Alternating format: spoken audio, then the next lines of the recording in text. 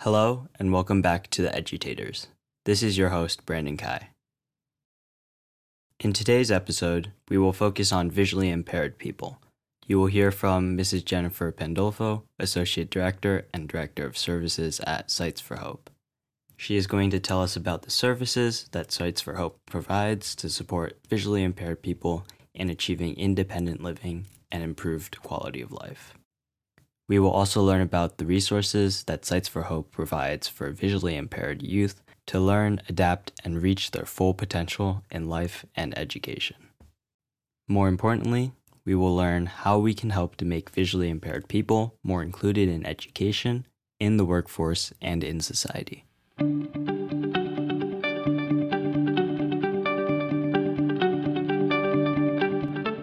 Hi, Mrs. Pandolfo. Thank you for coming to the Edutators today. Could you introduce yourself to the audience? Sure. My name is Jennifer Pandolfo. I am the Associate Director and Director of Programs and Services at Sites for Hope. Thank you so much. So, Sites for Hope supports visually impaired people with services for them to achieve independent living and improve quality of life. Could you tell us about the organization, the history, mission, goal, and impact? Yeah, sure. So we are a nonprofit organization that serves the Lehigh Valley, the Lehigh County, Northampton County, and also Monroe County. And our mission is to provide people with visual impairment the skills and support and solutions to advance their self-sufficiency. And our vision is to transform the lives of people with visual impairment by removing the barriers to their independence and success. So really at our core, we're trying to help visual impaired people stay and remain independent. So our history goes back pretty far. We actually began when Helen Keller came to the Lehigh Valley, and she came to a Lions Club meeting, and she asked the Lions to take up visual impairment or blindness as a cause and to be champions for the visually impaired, for the blind, and they did. And out of that meeting, our organization was born, and our nonprofit was built, and it's changed over time, and it's morphed, and it's merged, and now we cover all three counties. In fact, there's a county in every county in Pennsylvania has an agency like ours that provides these services to the visual impaired, directly from that visit with Helen Keller. So we really kind of have a deep history rooted in that, and we really, especially recently, strive to help our clients and patients stay independent as much as they possibly can. Yeah, that history is truly inspirational. Your dedication to your work is so great. Thank you. So, I learned that you provide many types of services to people with visual impairment or low vision, from life skills to assistive technology or preventive screening and youth education programs. Could you tell us more about these services? Yeah, sure. So at Sites for Hope, as I said, everything centers around the individual person and how they want to remain independent. So one of our biggest and most popular service is transportation. We provide transportation for our clients to any medical appointments, grocery store, or food access, the bank, and the pharmacy. And our drivers are sighted guides. So that means that they help our clients get from their home to their destination and back home safely. And they stay with that client the whole time and make sure that they're safe. Some of our clients just need the ride. They just need someone to come and pick them up and drop them off, while other clients need the actual assistance on getting into places such as the doctor or the grocery store, where we help our clients find items and read labels and help them pack their bags, things like that. In addition to that, we have caseworkers who help all of our clients maintain or reach their independent goals. So for some of our clients, their independent goals mean they want to be able to catch the bus and go to work. And other clients, the goal is just to be able to use the microwave, or be able to read their favorite book or newspaper. So the caseworkers are really there to help our clients reach those goals, but they're also there to help be an extra set of eyes until the clients learn the right skills to do it for themselves. So things like paying bills and reading mail, helping them fill out applications, maybe trying to help overcome some of the challenges or roadblocks they may face when trying to do those things. The caseworkers are there to be a lending hand. We also, as you mentioned, have a lot of life skill classes, and in those classes, we have individual and group sessions in which we teach our clients how to live differently with their visual impairment, how to cook, how to organize so they know where things are, how to pay their bills, how to read the newspaper, how to use technology. Again, all within the same independent goals. We have support group, which is a group setting, peer-to-peer support, where the clients talk to each other about their feelings of vision loss, and maybe how they kind of a give and take on maybe how other people find tips and tricks they find to living with their vision loss. And then they also have a lot of, like I said, it's a lot of give and take. We also have counseling, so that's more one-on-one for people who maybe are having a little bit more hard time adjusting to their vision loss. They can sit with one of our certified counselors to talk about their vision loss and to really kind of, again, work through their feelings in order to get to acceptance, in order to accept a new way of life. We also have our low vision program. And our low vision program consists of, we have a low vision store in both of our locations, and we have a low vision doctor who comes and sees our clients and assesses their visual abilities, and then helps recommend the correct tools and technology that could help them maybe use the vision that they have left, or how to help them adjust and adapt to their visual impairment and blindness. So such things as magnifiers and talking clocks and kitchen gadgets and electronic magnifiers, all types of technology really help our clients maintain that independence that they're seeking and they're looking for. And we also have a lot of social programs that I didn't mention, but we do have a lot of social programs.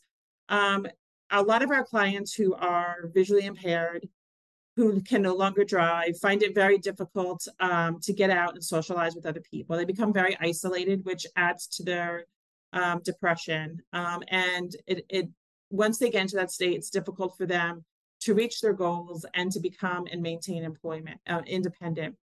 And one of the things that we do is we offer an opportunity for them to come and meet new people and make new friends. And inevitably happens is that these people become like family to each other, and they reach out to each other outside of our groups. So on any given day, they have a numerous number of people they can count on. They can call or contact through social media, or call on the telephone and just have someone to talk to and rely on who understands what they're going through. And it's made a huge difference in so many of our clients' lives. Our organization also has a service called Prevention. And our prevention program actually is a screening tool that we use. We visit many daycares and preschools in our service area, in which we use a spot machine, which is a camera made by Welsh Allen, that takes a picture of a child's eye. Within 3 or 4 seconds, is able to identify whether a child potentially has an eye condition. It might need eyeglasses or some type of eye therapy in order to remediate it and help them be able to learn in school. So we focus on kids between the ages of 0 and 6. I'm hoping that once they get to kindergarten, they're all ready with a pair of glasses or that therapy to help correct maybe the vision problem that they have. and then therefore preventing any further vision problems or vision loss in the future. So that is, we also do a lot of education with those kids at the daycares and preschools about keeping their eyes safe and healthy so that they do maintain their visual ability throughout their whole entire life. We also recently have developed Lions clubs within each of our offices, and this gives the clients an opportunity to give back. So many of them feel like they've lost their purpose in life and they're struggling to find a purpose. So the Lions Club gives them an opportunity to be able to give back and help other people, and that gives them a feeling of purpose and helpfulness. And it's been a real big help for a lot of our clients. And then in addition to that, we also have some youth programming that we have. We have a summer camp in which we have runs 2 weeks throughout the summer. And we also have sometimes during school breaks, we will also get together around the holidays to offer some more support for visually impaired youth. And then once the kids transition out of that program, we help kids transition into maybe the next phase of their life, that kind of gap between, you're too young, too old for summer camp, but too young to do anything, a job or anything official. How do you get a job with a visual impairment? How do you apply to college?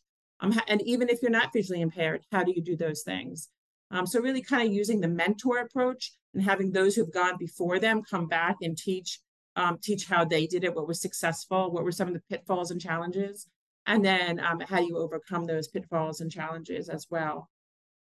We are also trying to get off the ground an infant and toddler preschool program in which we would offer programming for visually impaired toddlers and preschoolers who are visually impaired.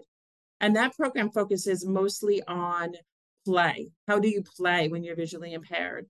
And not only how does the individual play, but how do you play with a sibling, maybe?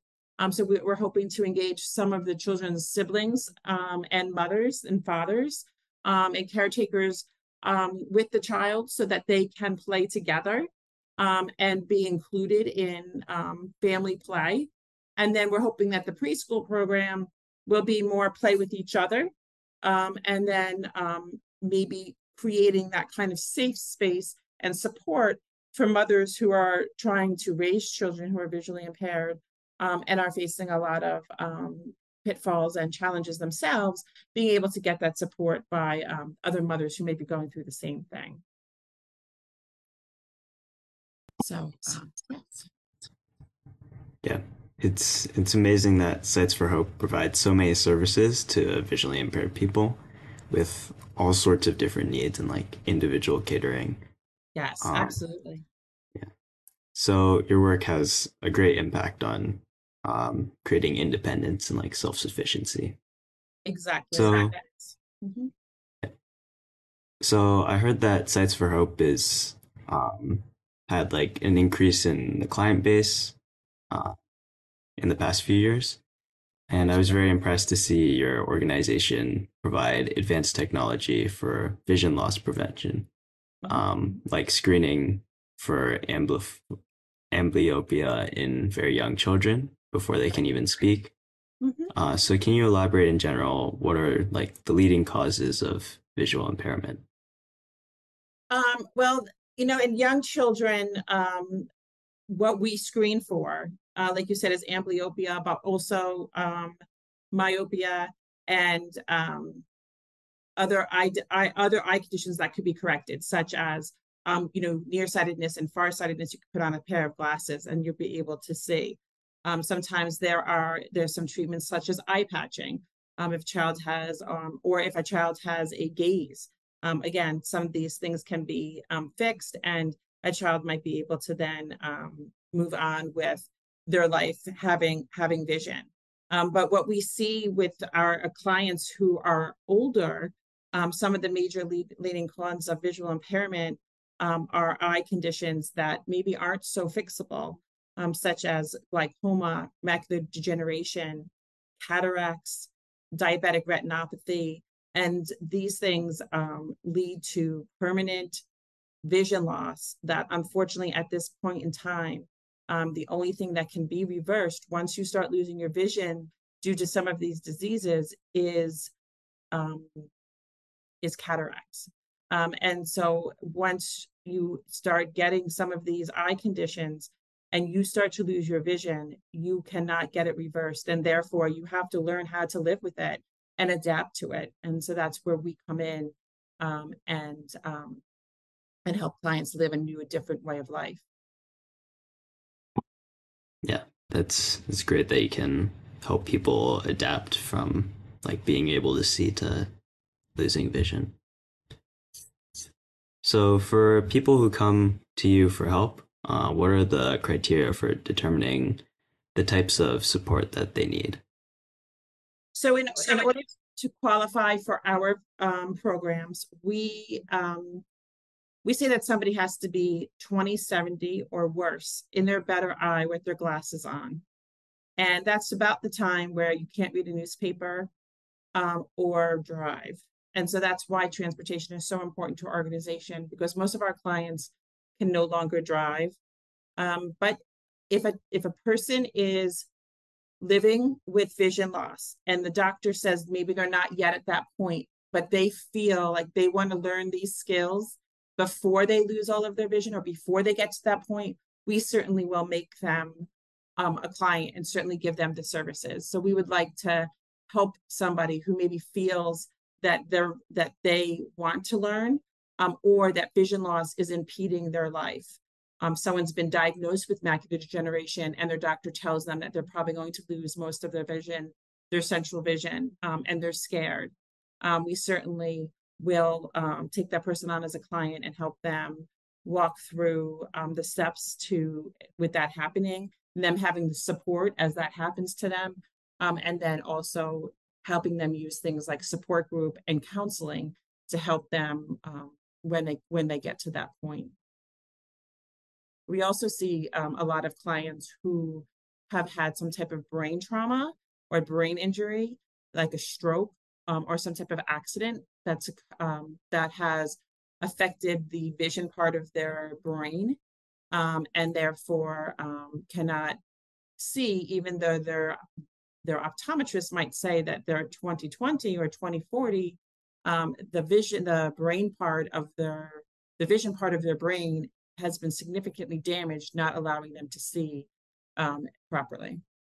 So that also would be a criteria that we would take for someone who maybe is living with vision loss. What kind of special support is needed to help visually impaired children in public schools? Do they like teach them Braille? Yeah, so in schools, most visually impaired children are taught Braille, especially if a child has a diagnosis in which they have a degenerative disease where they're going to eventually lose their vision. So Braille is a big part of that, and a lot of our clients who have been visually impaired since childhood know Braille, and some of our clients currently are learning Braille. It's not an easy task, but it is a great tool in learning how to read and be able to use it as a tool. I think in school also they teach navigation, so how to navigate your surroundings when you're visually impaired. A lot of training with a white and red cane is part of that. That's kind of the universal sign for someone who's visually impaired. But that white cane helps our clients navigate their surroundings and be able to walk through the hallways, find their classroom, find the bathroom, the cafeteria, etc. I think that the schools also use technology. I think they could probably use it a little bit more, but things like audiobooks and uh, iPads and magnifiers that help kids be able to maybe see better. So if someone maybe has low vision, can't see the board, they maybe have some technology like a laptop that can magnify what's being shown on the smart board or the teacher in front of the room, is really great for some of our visually impaired, or would be really great for visually impaired kids at school. Yeah, that's great to hear that public schools can provide all these learning opportunities. Yep, absolutely. So, in the youth and family program at Sites for Hope, what resources and services are provided to families to improve life skills and academic education? Are you looking for helpers such as local college or high school students? Absolutely. We are always looking for volunteers to help us with our kids programming and our adult programming as well. But as I said before, we do have a summer camp that runs 2 weeks over the summer and then over our holidays. For instance, we just took the kids apple picking in a corn maze over Columbus Day, and then over Christmas we'll do some cookie baking and include cooking skills as well as social skills and navigating skills while they're at our center in the Lehigh Valley. Over Easter last year, the Allentown Fire Department, bomb squad made us beeper eggs. The kids were able to have their own beeper egg hunt, which a lot of them never had an Easter egg hunt before because they couldn't find the eggs. And this allowed them to be able to hear where the eggs were, to pick them up and find them. So we tried to look for opportunities that maybe these kids haven't had before, and help them find ways to learn to adapt, but also to just be kids. And as I was saying before, we also have this transition program for kids who age out of camp, who are getting ready to go to college. So we offer families and kids the opportunity to kind of like a what do you do, who has gone before you, who has been visually impaired, gone to college, gotten a job, and is a functioning member of society, and how have they done it. And so we bring clients in, staff members who are visually impaired, past and other people in the community to come in and show this is what you should do, and really not just because they're visually impaired, right? But because they're kids and it's a scary time. And how do you decide at 17, 16 years old what you want to do for the rest of your life? Yeah, that's truly amazing that your work helps these children to build a brighter future. Um, so, how do you reach out to the community to get support and volunteers to make Sites for Hope successful? Yeah. So um, we have we're like I said, we're always looking for volunteers, but we do have a campaign with volunteermatch.org and also volunteermonroe.org, which are both websites that we use to gain not employees, gain volunteers for our programs. And once people come in, we kind of do an assessment of what they're interested in doing and helping, and we try to match them with the right program in order to help um, you know what's best for our programs or best for the volunteers. We also have an advancement department that does a lot of social media to get the word out about our organization and about our programs. And that helps with our gaining support and people being interested in our organization to maybe potentially volunteer. As well as we do a lot of um, annual appeals, special events, social media that really pushes and spreads the word about what we do and with the services that we provide. We're always Yeah. looking for, we are always looking for volunteers, but we also are always looking for any type of support that anyone could to give us so that we can continue the work that we do with our clients. Yeah, that's so cool and so great. So, is there any advice that we can share with visually impaired youth on how to transition into adulthood and start career development? So I guess my biggest advice is to it's important for youth to be themselves, to don't let anyone tell you that you're something that you're not. Meaning that if you're visually impaired and you set goals for yourself, don't let anybody step in your way.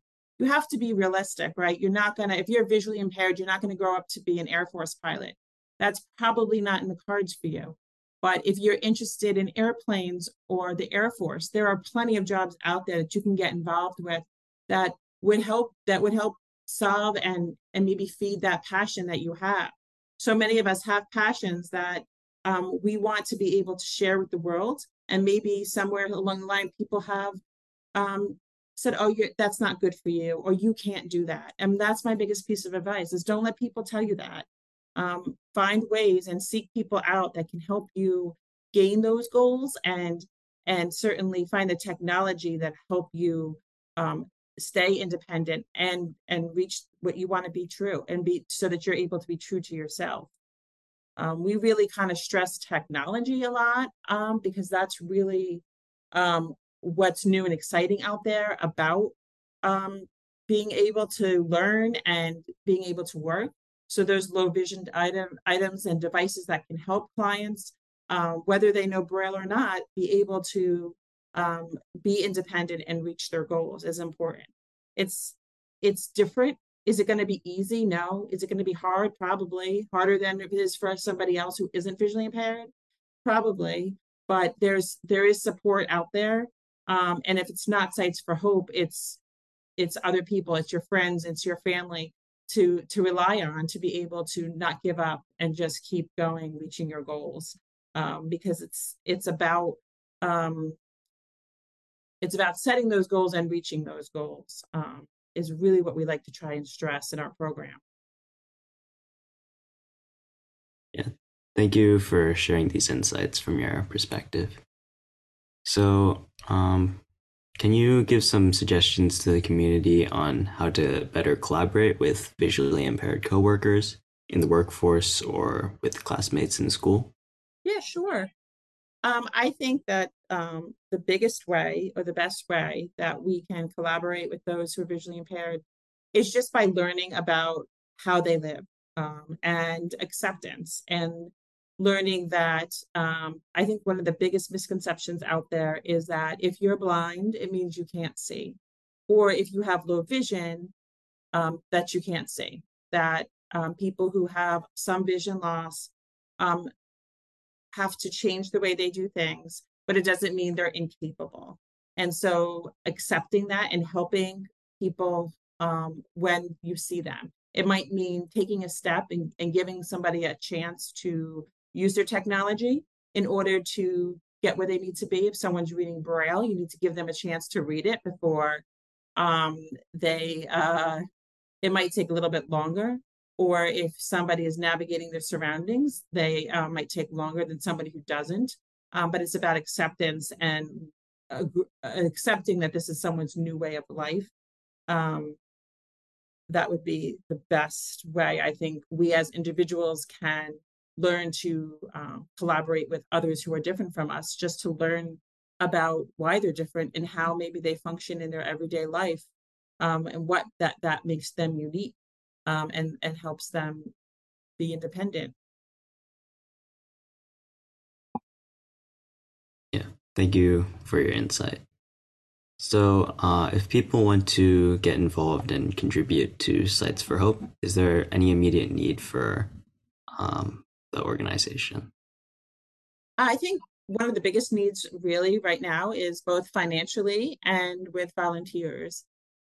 You can go to our website at www.sitesforhope.org and you can donate right at our website page, or you can volunteer, and you can volunteer.